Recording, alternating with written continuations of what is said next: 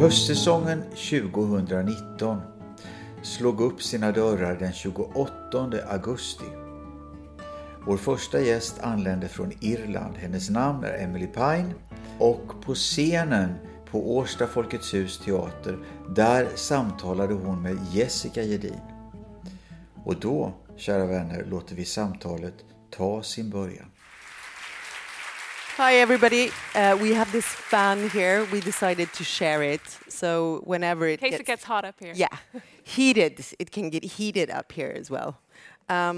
So I was in the back with Emily, trying not to talk about her book for an hour, which was really hard. So I'm going to be just like a little kid now when I can finally get to it. Well, Notes to Self turned out to be not actually notes to self, but notes to absolutely everybody. So how come these notes to self became a book? Because it wasn't supposed to originally. No, it wasn't. Hi, everybody. It wasn't. I started writing this book in 2013 because my father went into liver failure. And the plot spoiler is that he's still alive. And so I've now ruined the book. And he was very, very, very sick. And when somebody you love is in intensive care in hospital, you know, all of your self is concentrated on trying to save them. And after he came out of intensive care, I realized that I was exhausted, but also that I had all of these emotions and really kind of difficult experiences. And the only way that I knew how to make sense of them was to write them down. And just as a way of getting it out of my head and dealing with it. But I never intended for anybody to read them. They really were completely for myself. And I printed off the pages and I put them in a drawer. And my partner, who is much tidier than me, found them one day and started reading them. And he's a writer as well. And he said, because I'm an academic, and he said, you know, these are a lot better than your academic writing. He said in a really, really nice way. And he said, you know, you should do something with them. Because, and he said, there's something here. And so then I went back and I finished it. And then I looked at it and I thought, I'm quite proud of this piece of writing, and it would be a shame for me to put them back in the drawer. Yeah. So yeah. So were you initially mad at him for going through your drawers and reading your stuff? Your very, very personal stuff, because these are very, very personal essays. No, I wasn't. I was really moved by him praising it. Because it had not occurred to me that this was a piece of writing for somebody else to read. I wrote like this, you know, into my laptop, and it poured out. And in many ways, the finished book is very like the first draft, because so much of the emotion had been inside me for so long that I had turned it into a story already, and it was ready to come out. And he liked what he read, but he also knew that it was a story I needed to tell. And I think in your life, there are always these key moments where things change. And I would not have known that conversation was life-changing, but my life is very different now. Well, it is a bit different than the other essays because it has this sort of stream of consciousness feel about it, this urgency in a way. But you went to this publishing company, Tramp. I went to this really small independent publishing company in Ireland called Tramp Press. They're just two women who run it, and they only publish fiction. And I had done a little favor for them, doing a kind of proofreading or something. And so I thought, right, I could ask them. And I said, you know, could you read this? And they said, well, we don't publish nonfiction, Emily. I said, no, I know. This is why I'm asking you. I thought they would give me an honest opinion as to whether it was terrible or not. And then they said, okay, fine, we don't publish nonfiction. I said, yeah. And several months went past, and I thought, God, it must be awful. And eventually I got a phone call from one of the editors, from Lisa, and she said, do you want to have lunch? And over lunch, they said, we'd like to publish this. And I said, but you don't publish nonfiction. And they said, and I remember it, and again, it's one of those life-changing moments where they said, we want to break our own rules to publish this book. And I feel like the book is all about breaking rules that say we should only talk about things within our families, or not talk about them at all, or rules which I certainly grew up with, and even in my 40s still kind of think are true, where you think, well, the things we're embarrassed about or afraid about, we should just keep inside. And actually, we shouldn't. Those are the things we should let out the most. And so it was about confronting those. And they said to me, would you write a book about you and your dad? And I thought, my dad already has enough of my headspace. And so I said, well, how about I think about other things? And I was on the bus on the way home, because the train may be delayed today, but public transport is good. And I was on the bus, and I was on the back of my bus ticket, and I wrote down 5 more ideas, and they became the 5 other essays. Well, I mean, this book has been called Radically Honest, and there are 6 essays here, and the subjects are alcoholism in the family, infertility, rape, anorexia, depression, menstruation, menopause, and hair. So when they gave you the go, you can write about anything you want, and you put these things down on your little note. I did, yeah. Weren't you initially scared? I mean, what was the feeling taking on all these subjects that are completely surrounded with silence and doing it like really personally? I felt that I had, in this conversation with Tramp, that I had been given permission.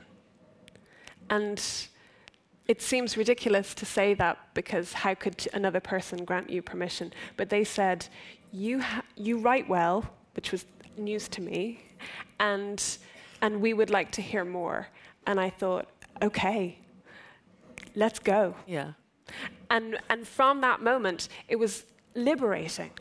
Just right. And, you know, that's part of the joke of the English title, Notes to Self. I didn't write it.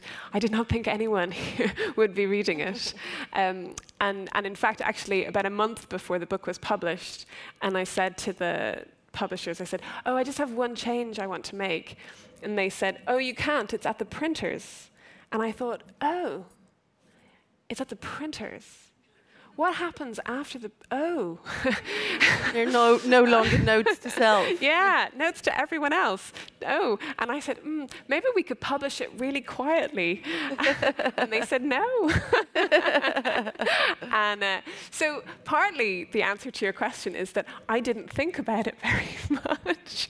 And this is, you know, I have a reputation in my family for being what's called, I don't know if it makes sense in Swedish, but gung-ho, that I have every instinct in me said, do this. And I did not think about it further than that. I just thought, right. Because how often do you get the opportunity to sweep it away and say the things that are burning inside you? Yeah. So were you, in a way, not surprised when it just, because I mean, this book was not published quietly. It won Best Book of the Year, Best Newcomer of the Year. Now it got a lot of awards and well, it got read by a lot of people. So were you sort of prepared, knowing that these subjects are that important? No. I mean, no false modesty. I'm amazed. I'm still amazed. But what I think it shows me is that everybody has a story, at least, or many stories. And that actually, why do I read books? it's not because I'm particularly interested necessarily in the person who wrote it. It's because I'm really interested in the story and how that story might connect to me and what emotions it makes me feel. And that's what I value as a reader. And so I guess I tried to write that kind of book. And I think that's what has happened. And we were talking a little bit earlier, and we were saying that one of the things that happened was people would read it and then would give it to their friends, or mothers and daughters were giving it to each other. And there was one woman I met, she'd got 7 copies for her 50th birthday, and I thought I owe her at least 6 birthday presents.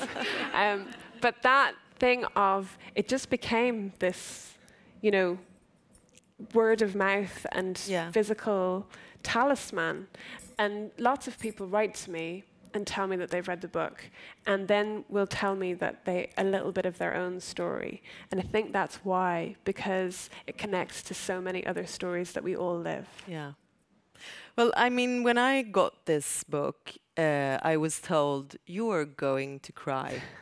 maybe not to all of the essays, but to many. And I did. Sorry. Crying turns out can people be good. like to cry. Yeah. Feeling is good. That is what the conclusion is.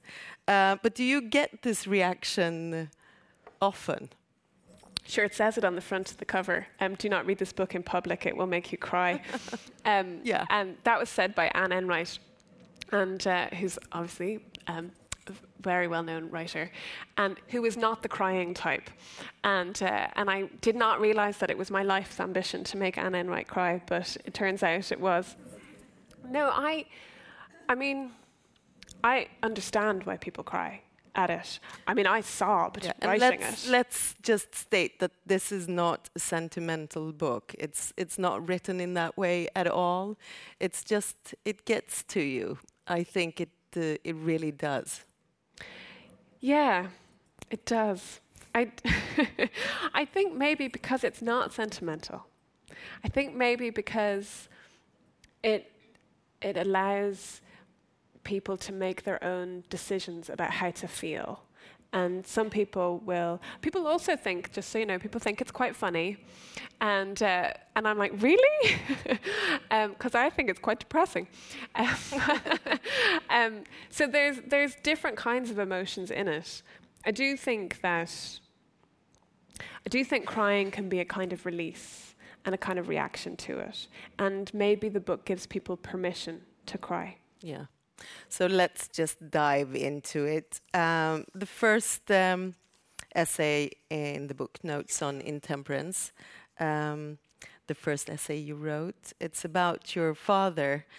And the first sentence in this essay is, by the time we find him, he has been lying in a small pool of his own shit for several hours. Could you read us a bit from that essay, please? Yeah. That opening line really sets the tone for the whole book. Corfu General Hospital is bewildering. The foyer is crowded with patients smoking, and there is no sign of an information or registration desk. I text him to ask him where he is, but get no response. Somehow, like bloodhounds, we track him to the 5th floor. He lies weakly in the bed. It is evening now, and he says he hasn't seen a nurse or doctor since midday. He says he needs a bedpan. My sister and I have been traveling for over 24 hours, and neither of us has slept. Call the nurse, I tell him. He says he did, but nothing happened. Well, do it again. He holds the call bell in his hand and presses repeatedly. After a while, a harassed-looking nurse appears, shouting at him, at us. I feel guilty for not speaking Greek. With useless gestures, I point to the man in the bed. I try to signal that he needs a bedpan to be washed and the sheets changed. None of this makes any impression. The nurse says something else, throws up her hands and leaves. He looks at us in desperation. I ask my sister to stay with him, and I go out into the corridor. I can see only other patients and their families. I go to the nurses' station, but there is no one there. As I walk away at a loss for what to do, a woman speaks to me. When I don't respond, she asks me in English if I am all right, and I latch on, asking her if she knows where the nurses are. There are no nurses, she tells me. An older man leans over. Without your family here, you die. This will become a mantra to us during the time that we spend in Greece, trying to nurse our father back to life. Very quickly, we learn how understaffed the hospital is. There are no doctors after 2 p.m. And after 5 p.m., there is only one nurse per ward. The English-speaking local tells me that I must take care of my father. She explains gently where to buy incontinence pads and wipes and paper towels. I barely take this in, but go back into the private room my father's crisis status has secured him, and explain to my sister the state of play. She looks at me in disbelief. She is standing at the head of Dad's bed and fixing his pillows. I realize that I have hardly spoken to him, though I have traveled across Europe to be here. You're alive anyway, I say. He nods. He looks very small in the bed, small and lost. I decide that this can't be the way it is. There must be someone in authority somewhere in this hospital. I go back into the corridor and ask the sympathetic woman if she will help me to find a doctor. She talks quickly with her family and then walks off down the corridor. We take a lift to another floor, but there are no doctors there. We get back in the lift and try again. We do this over and over, down and down, until we're in the basement. Eventually, we find the blood donation clinic with its attending medic. I take his hand and ask him to see my father. I tell him that I don't understand, that my father is alone in a room and there are no doctors. I tell him that we just need someone to explain it all, that what I really want is someone to tell me what to do. The jolt of adrenaline which propelled me this far has suddenly gone, and all I feel is empty. I just keep standing there, asking him to come to see my father. Extremely reluctantly, he says something to the woman at the desk and leaves the clinic. We take the lift back up to the 5th floor. He's a doctor, I say, with more hope than certainty. He takes Dad's chart, looks it over, nodding, then says, "Your father has lost a lot of blood. He will need transfusions. You must give blood." It seems easier to agree, though I had hoped for a more thorough examination. In the weeks that follow, this will be the pattern that our time takes. Hours of waiting, followed by a struggle to attract attention, only to be told something that we already know. After years of teaching Beckett plays, I am finally living in one.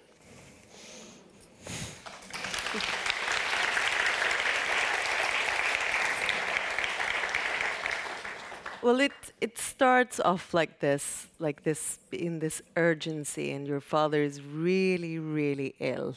But then you also get to know that he is ill because he's an alcoholic. He's a raving alcoholic.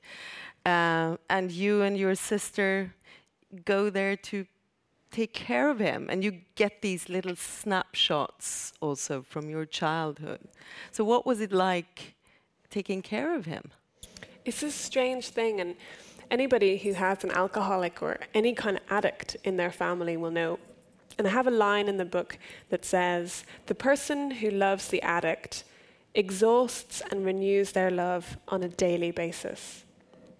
And that's what it's like, because we were in the hospital, and my sister and I, and my sister has even drier sense of humor than I do, and we would have these conversations going, "I can't believe we're here. Why are we here? He doesn't deserve us being here." Sorry, I'm laughing because it's a terrible thing to say.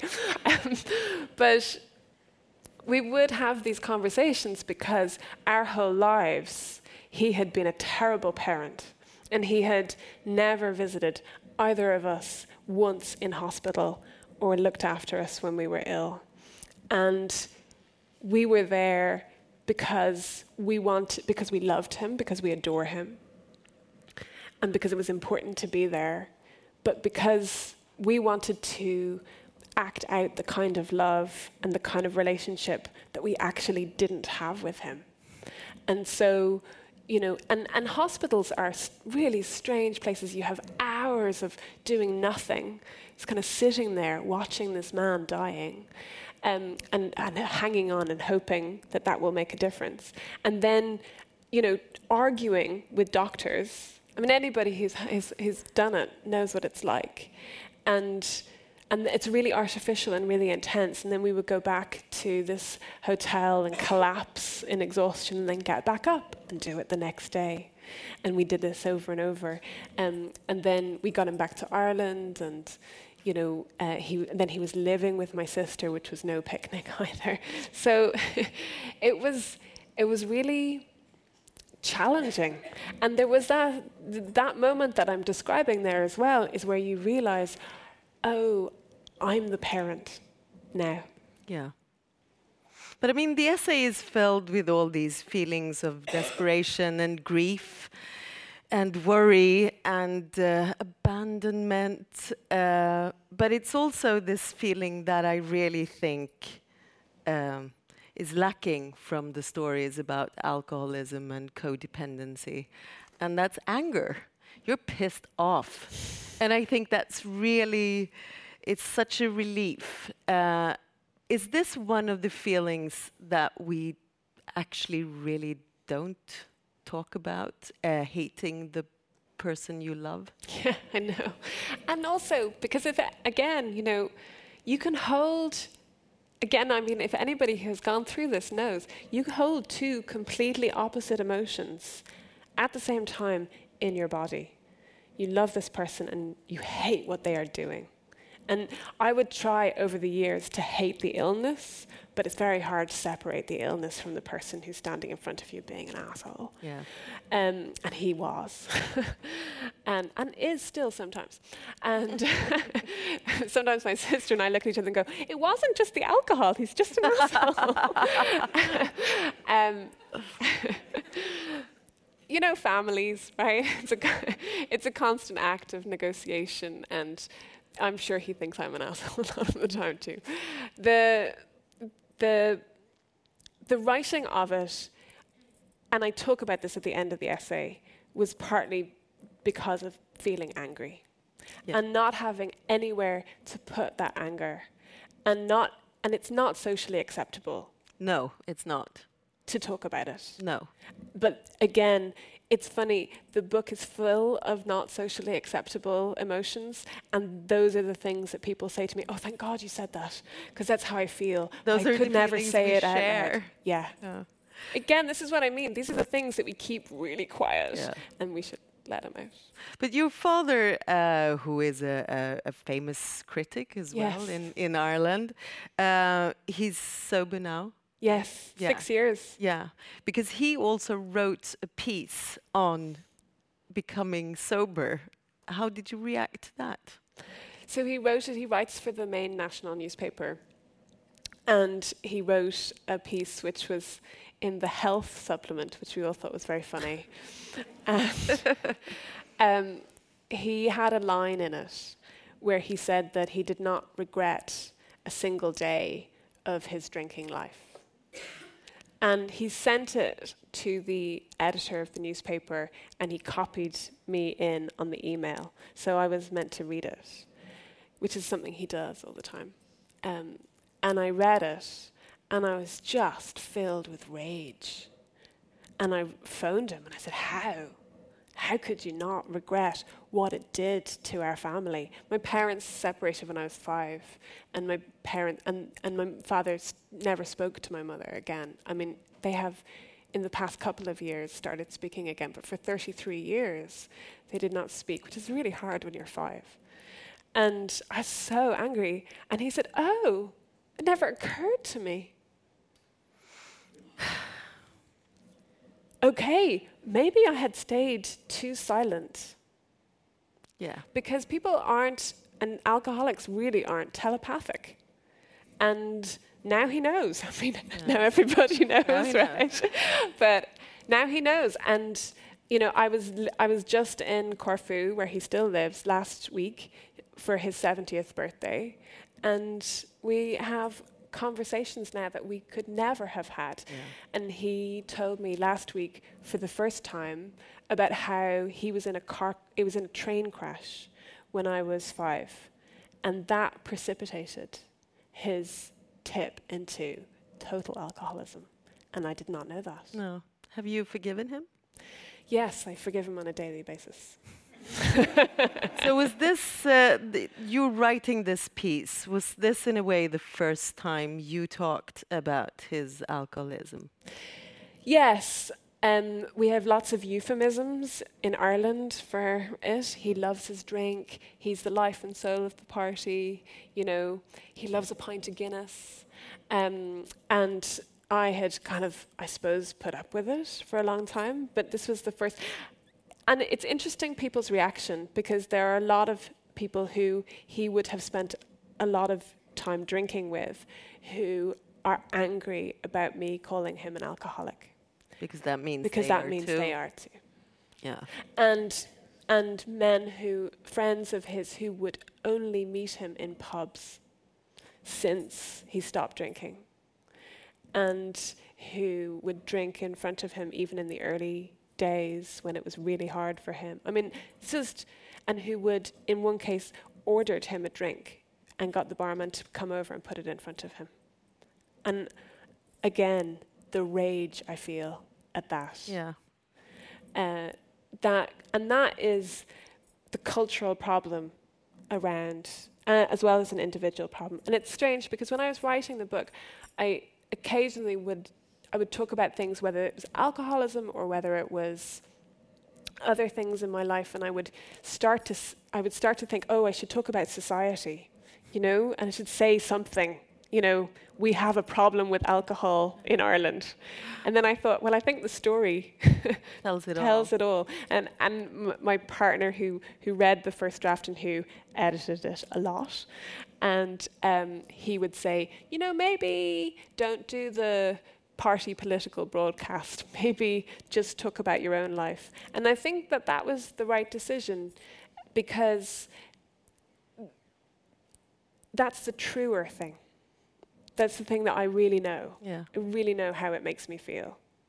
But how did he react to it? Because he has read it, of course. Yes. Well, you know, my family are very generous and gave me permission to publish a book exposing all of the things that you're not meant to talk about.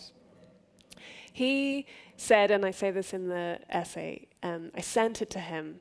I emailed it to him, and he sent back a really short email. I kind of sat there waiting, looking at my inbox.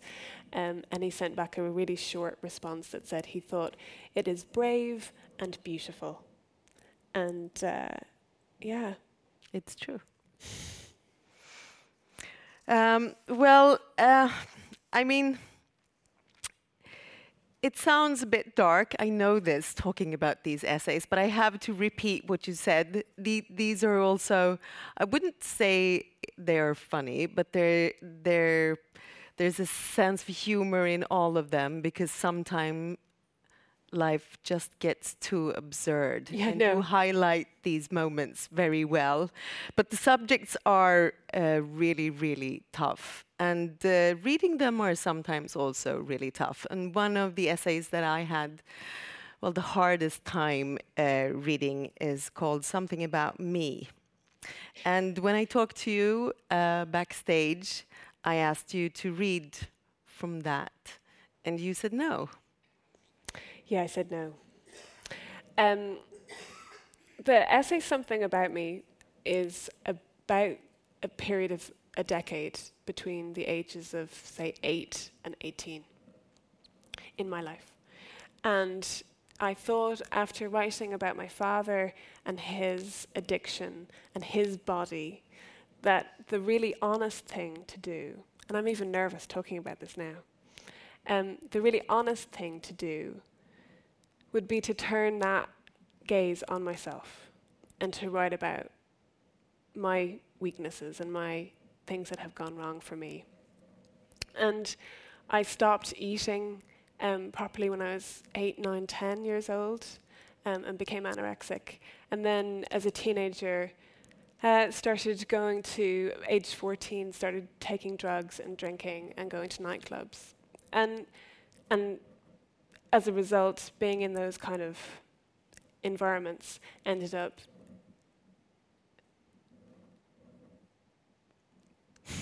so I don't read it, becoming the victim of sexual violence. And in writing the book, it was really important to me to put all of that in it and to not hold back. And I had never told anybody, ever, that I had been raped. It's not a word that I could say.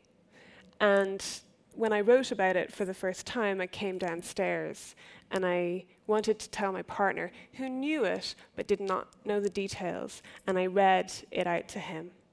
And that was the only way. I still find it very difficult to talk about.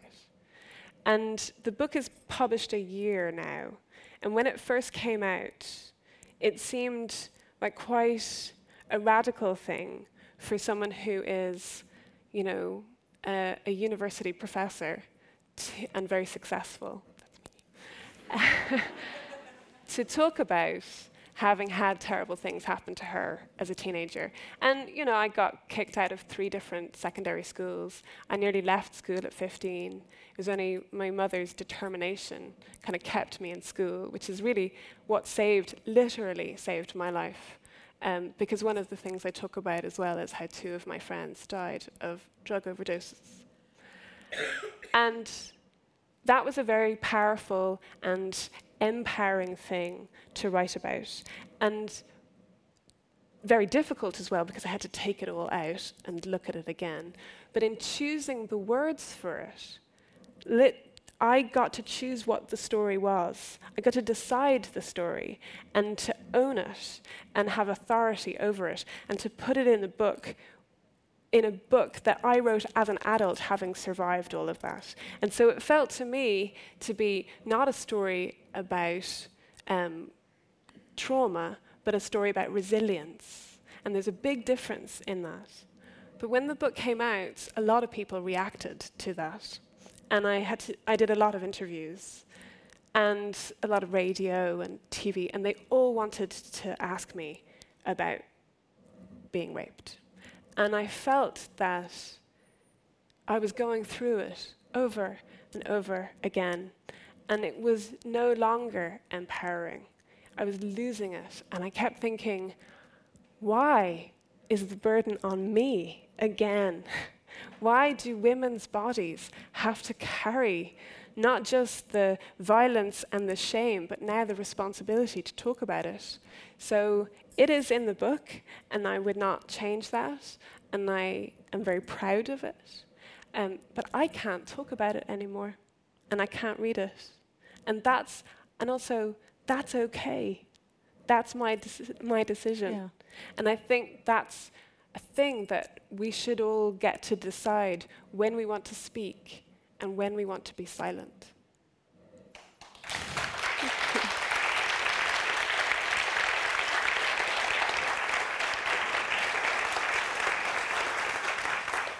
I just have to say, you should all read it. We won't talk anymore about it. But I just find it, because in the beginning of this essay, you write that you have a story.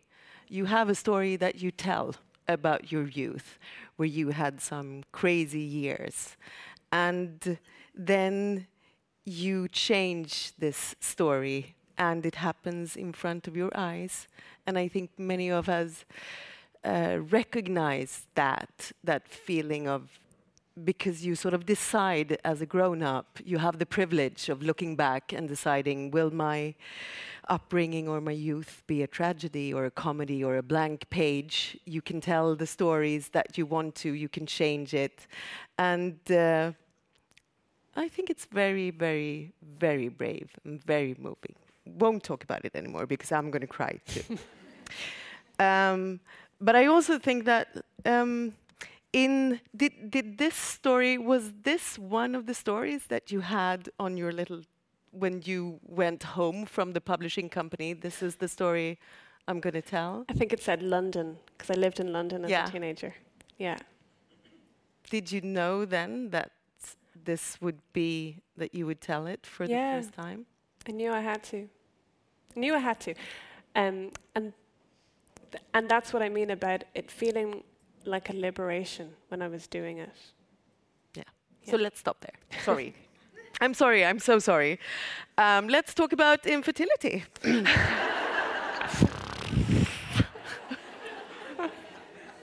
I'm sorry about that too. Yeah. It's laugh or cry, right? Yeah. We can do both at the same time. But this essay from the baby years, but it's a heartbreaking description of wanting a child and the feeling of being let down both by the healthcare system and by your own body. But there's this lovely sentence in this essay when you think about having children or not having children. And you're in a park, I think you're watching a mother with a child, and you're watching them interact, and you just write, I want that love. And that's when you decide. So can you tell me a bit about that essay? Yeah, so for me, for us, it was always a bit of a debate as to whether or not we wanted to have children, and in a way, the essay created a space for me to have that debate with myself on the page and to reflect on that. And we decided we did want to, and we spent years trying, and I don't have children. And the essay was a way it was very like writing about my dad and also myself being a teenager. It was a way of getting the story outside of myself and looking at it and having a more objective, although obviously totally subjective, view of it, but trying to see what it was like. And I started writing the essay after it became very apparent that it wasn't going to happen. And we had made the decision not to do IVF, which was the right decision, but it was a very, very difficult decision. And I finished writing the first draft of the essay, and it was really depressing. I think the essay just ended on the word barren or something. It was not good. And I looked at it and I thought, I need to write myself a happy ending, because this is not good enough. And one of the things that I kept saying, and it made its way into the book, was I am done using the word failure about my body and about my life. And it was because I had really wanted to be a mother, and to not be able to do that, I don't like not getting things I want. And I worked really hard, and I thought, well, I deserve it. And to not be able to be a parent felt like failing. And then I realized that I was missing my life. Like I have a healthy, full, happy life. And because I was so lost and it's natural and normal that I was lost in this very unhappy emotion, I was not able to see what I had, and I was risking losing it. And at the same time, one of the things that I write about is that my sister, who is, my best friend, and her first daughter was stillborn, and we went through that. And I just thought, I haven't lost that. I haven't actually lost anything. I've lost the idea of something. I mean, I mourn it and I grieve for my life as a mother, but I'm sitting on this stage thinking I would not be here if that had happened. And I really, really like my life now. And I can be heartbroken and full of joy at the same time. Those things can simultaneously happen for me and be contained in me. And I learned to carry the grief and to embrace the joy, I hope. And that it can be, I think that especially having grown up in a very conservative, very Catholic society, where until last year, until January of this year, abortion was completely illegal, for example. Motherhood and womanhood are synonymous. In fact, they're in the Constitution, the national Constitution, which is not how I govern my life, right, the Constitution. But still, women are mothers in the home, is what the Constitution says. And, you know, and so it's hard then, it's like a script, and it's hard to imagine yourself, if you're straight and in a couple, it's hard to imagine yourself into a different script. And that's what we have had to do. And the phrase that I use now is, this is the life that I have made. And that life isn't just something that happens to you, you make it. And I couldn't make the thing that I wanted. I couldn't make another person to hold. And I grieve for that. But I made a life instead. I made a book. I made, I get to be a teacher. I get to be an aunt. I get to be a friend and a partner and a daughter and all of these things that I do get. Yeah. Well, you describe, there are two parts of it, but one part is like a really horrible Irish thing, because this that the abortion was illegal. That also affected you, even though you really, really wanted a child. And I thought that legislation was not relevant to me. Yeah. It wouldn't affect my life, which is kind of a smug, very inward-looking decision, because it only affected people. Irish women who wanted to have an abortion had to travel abroad to England or Amsterdam. And until 1992, it was illegal to even travel abroad. You could be arrested at the airport. And but it didn't apply to me, right? Until it did. Until part of the journey is that I did get pregnant. I had a miscarriage. It was a very ambiguous. I won't go into the details of it, but it was an ambiguous miscarriage. And as a result, legally, the hospital could not tell me that I was having a miscarriage. And so I was pregnant for another 3 weeks until... That's torture. It was torture for both of us. And the only answer, and they couldn't even tell us that they couldn't tell us. They just said, we can't say anything. And I say this in the book, it was women who said that. Yeah. And I just thought, surely there's a solidarity here. Yeah. I'm a woman. Tell me. But you become pregnant, and I don't think this is exclusive to Ireland. You become pregnant and you have no right. You lose rights on your body, about information about your body. I mean, it's not only in Ireland that happens, that suddenly doctors now are the expert and see an internal landscape to your body which you have no right to access. And I was kind of lying there going, I have a PhD, you can tell me, as if having a PhD makes any difference. But I thought, I can understand complex ideas. But you are just a woman. Yeah. Well, you also enter this world, unfortunately not of pregnancy, but you enter this world of infertility. And it's like you're stepping into another country with another language. There's those acronyms from the forums, BFN, big fat negative, and the BFP, big the fat more hopeful, positive, yeah, and perfect mucus. Oh, the mucus is great. Yeah, but it must really have been like being abroad, somewhere, meeting new people you didn't thought you would meet or talk to. It's like the worst holiday ever. Yeah, it is. It is like learning another language, and you become an expert, and you start asking about progesterone levels, and actually, as I'm saying this, I'm realizing I've forgotten quite a lot of them, and the joy of stopping was I could just go back to ignoring my body. And, one of the moments that I mention in the book is, if you're trying to get pregnant, you're doing ovulation tests to work out when the best moment for conceiving is. And, I was trying to do these ovulation tests. I'm like holding the thing in my hand, so to speak. and you have to time it.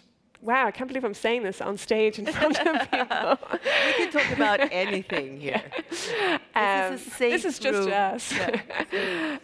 You have to time it so that you have to pee on a stick and you haven't peed for 4 hours before that.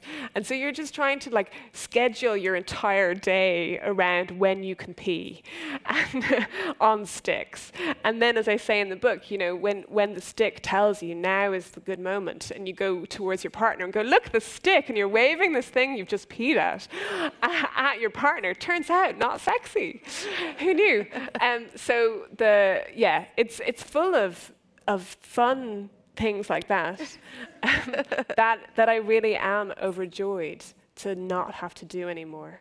And part of the process actually is learning your own body. And there is a fascination in that, because you start to think, oh, wow, my body is amazing. It knows exactly, there's a wisdom to the body. It knows exactly what it's doing, and it's amazing that it manages to do it on this incredibly regular time cycle. And now I get to ignore that again, and it's great.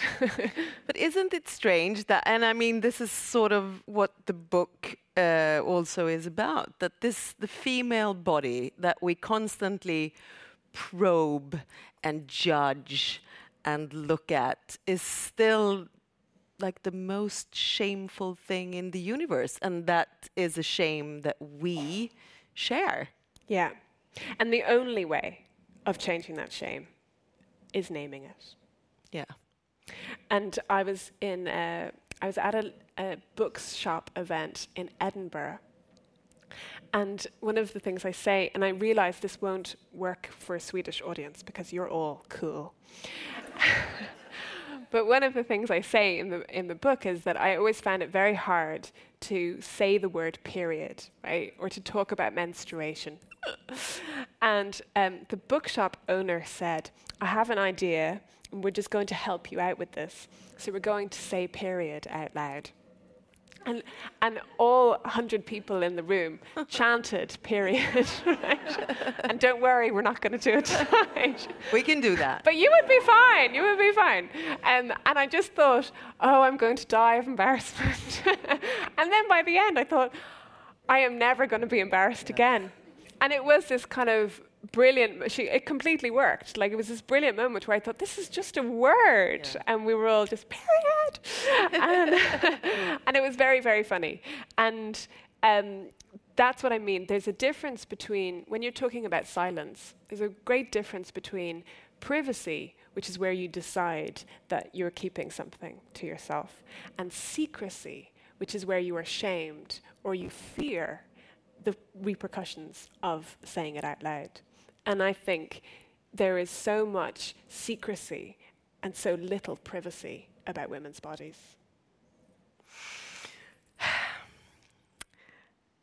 Well, I mean, when did you first understand that these unique experiences that you write about actually concern us all? Was there like a moment when you knew? When it hit number 1 in the charts. I'm still realizing it. We're getting in the airport on the way here, I went in to buy, I think, a Sudoku book, and 'cause that's my level at this moment. And as I was walking in, Ronan said, look, look, look. And there was someone there who had picked up the book from the shelf, and she was looking at it, and we just kind of stood there watching her. And then she took the book and walked towards the checkout to buy it. And that's the first time I've ever seen that. I was like, ah! Because I've seen people pick it up, go, yeah, and put it back down again. But this, I was like, and Ronan was like, go after her. Tell her you wrote it. I was like, no, I don't want to sign it. I know. There with my pen, just, pulling it out of her hands. No. It's a constant surprise and privilege and delight to me.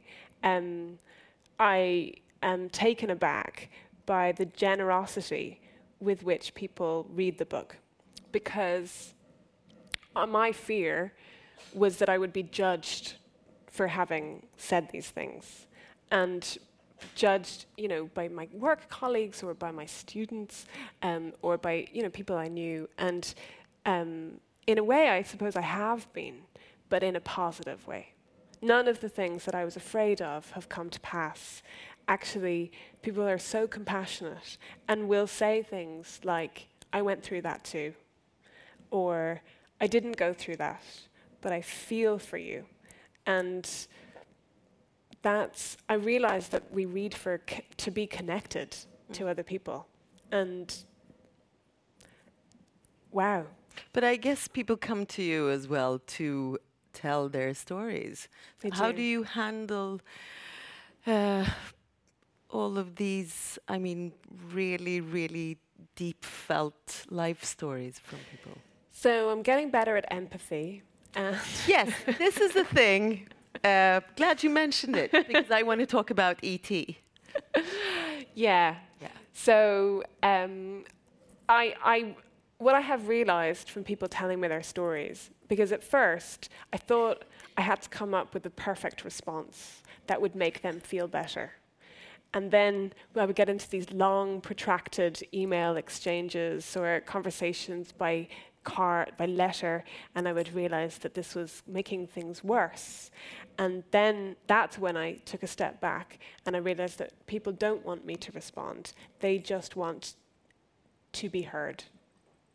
And they just want me to say, I'm sorry that you went through that. Because I am. Yeah. And my heart goes out to you.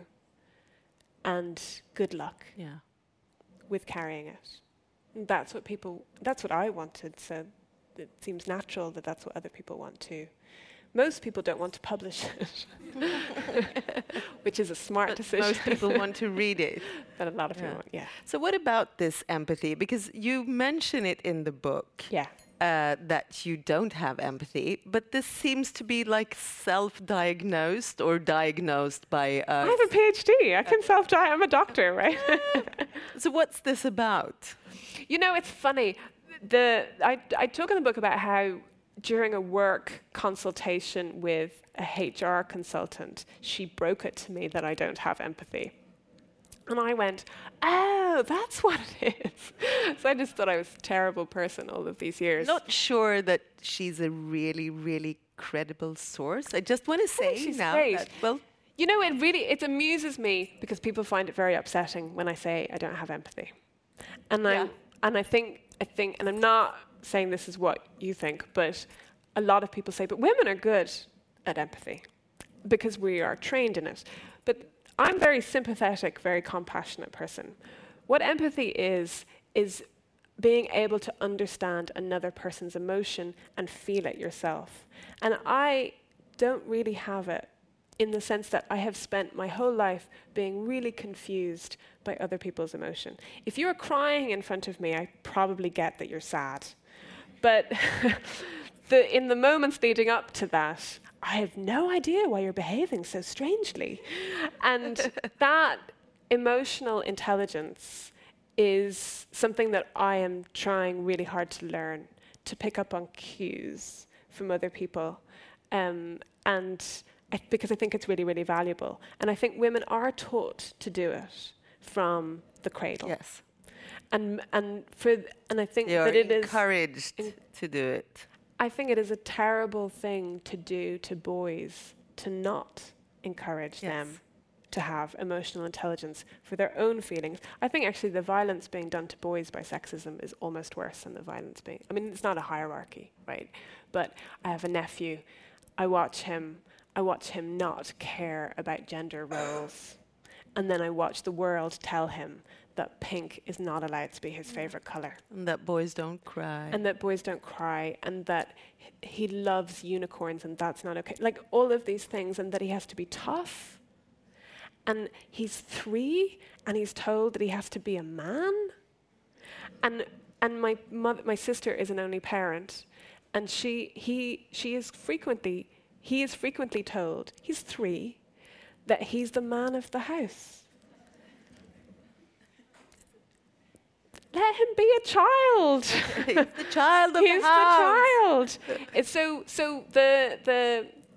the empathy thing is, I think, a tool that we should see as a skill as opposed to something we're born with, and that would enable us all to learn it and to also to identify it properly, because now and in my work, my actual job, not my pretend job as a writer, in my real job I work with a lot of survivors of child abuse, and I realize that they don't need my empathy. They need me to listen. They need me to come up with practical help for them. They need more understanding and less of my emotion, right? If that's what empathy is. And I think that society, sorry, we've gone into society now, we have become really reliant on the idea that you see it every time refugees are represented on the news. There'll be a close-up of a small child, because that is the only way societies in general can realize that having understanding for refugees is and allow them into our countries. And that is wrong. That's broken. It shouldn't be based on emotion. It shouldn't be an emotional decision. And so I think empathy is not a great thing a lot of the time. So I'm fine that I don't have it. It's just that the example in the book is this H&R person. Is you're at some sort of assembly and you're told you should name your heroes, and all the other women says their mothers. And then I was just like, well, then I have no empathy either. No, I know. But do you think that the thing that you described, that you have to listen really carefully for cues to understand how people feel, does that apply to yourself as well? Was that one of the reasons writing this book was, I'm not going to use the word therapeutic, and I don't mean it, but was this part of the process? Yeah, this is where it becomes like a psychoanalysis session. Probably. And so to make it slightly about how I wrote it as well, I wrote longhand. And for me, that was a way of differentiating it from my work, which is all keyboard-based. But also I could just take a notebook and go and sit in a park or sit in a cafe and write. But I also really think I type really fast and I write very slowly because I forgot how over the last few years. And I think slowing it down is a way to let your subconscious come out more. You know, and there are lots of studies to show that handwriting taps into different parts of the brain. And I think that allowed me to write things before I realized I was thinking them. And I would write something and go, oh, that's how I feel. But I wouldn't have said it if you'd asked me the question or whatever, and I would say, I am so angry. I was like, oh, I'm really angry, it turns out. And anger in particular, I think, is quite a powerful emotion to own. Yeah. Well, actually, I had this embarrassing question here about writing in longhand, whether it was because you wanted to write slower or if you wanted to be closer, actually physically closer to the text. But now I realize it was not an embarrassing question. That was a really good question. It's a really good question. And also there's this advantage, right, that if you cross out things that you've written longhand, the page is still full of words. Whereas if you delete them on a screen, you've done nothing. You've done nothing. And often, actually, I would go back often in this, the first version that I wrote was the better one. And I would try and write it better with more adjectives or imagery. Yeah. You know, later on, more distance, but that's not what you want. So actually, I think you have to write the first draft as unconsciously as possible, as free as possible, and then you make it good in the editing, but you should keep them separate. And the temptation is to edit and write at the same time and try and be really good. But you can't. That's very stultifying. It's like a prison. Yeah. Well, we don't have time to talk about everything that I want to talk about, but I just want to mention there's this essay in the book that that's about your job, which, it's not as immediately emotional as talking about infertility or rape or alcoholism. No, But it seems like it's really, really dangerous because this is still your job. And writing about being an academic, a woman, working or overworking actually at the university, a place where you still work. Yeah. Were you scared when you wrote that? Yes, especially when a colleague read it in draft and said, "You realize this is professional suicide." Thanks.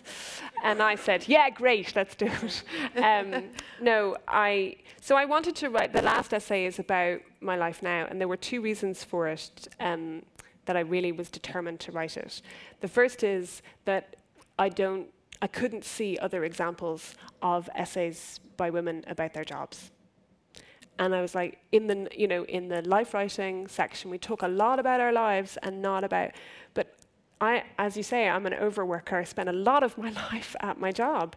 In many ways, I over-identify with my job. So to understand me, you have to understand how I work.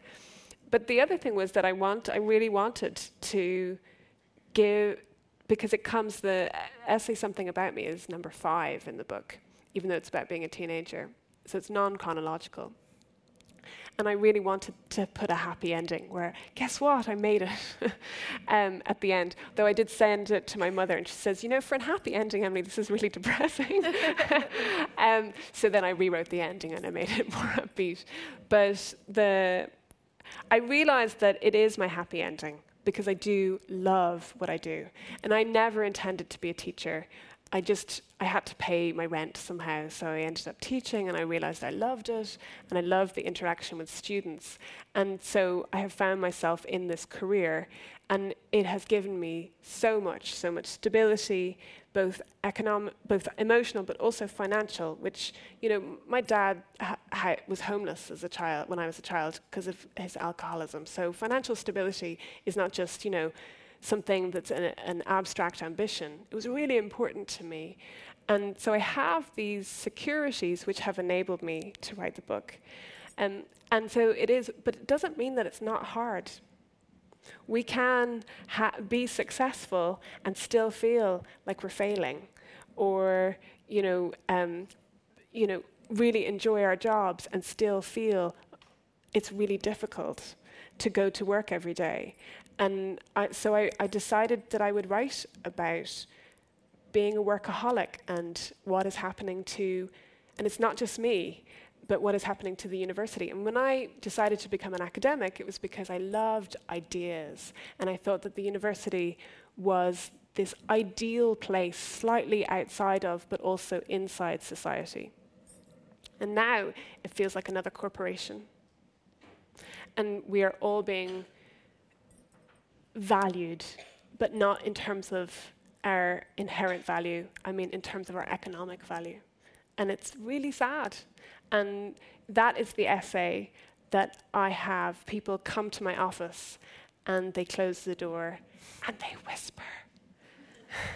And they say, "I feel like that too." And then they run out the door. Like, literally, you'd think that the essay about sexual violence would be the one that people would be quietest response to.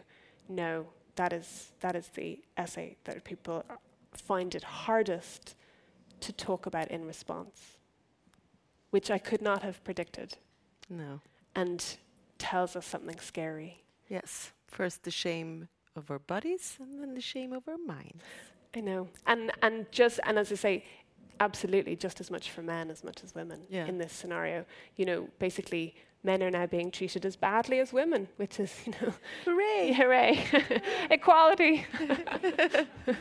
Well, I'm going to end this on a, sort of happy note. You already said it twice that you tried to write a happy ending to 2 of the essays. In fact, all of the essays do have happy endings. And it's not that you describe life as perfect, but it's rather that as long as we talk about it, we are able to cope. Yes. So is that your intention with these happy endings of your essays? Yeah, it is. And actually, I say it right at the end. and I say, because I can't say it now better than I wrote it in here. I say, I am afraid of being the disruptive woman and of not being disruptive enough. I am afraid, but I'm doing it anyway. And that, for me, is the worth of the venture. To try, to know that I may fail, and to admit to being really scared of failing, and in a way being scared of success as well. Being scared, I realized that for a really long time I had these really big dreams to be a writer, to be happy, but I had these really small ambitions, which was just to get to the end of the week. And I've got rid of, my ambitions now are the same size as my dreams. And I'm going to try. And that's all we can do. Well, Emily Pine, thank you so much for writing this wonderful book, and thank you so much for talking. Thank you, Jessica. Thank you.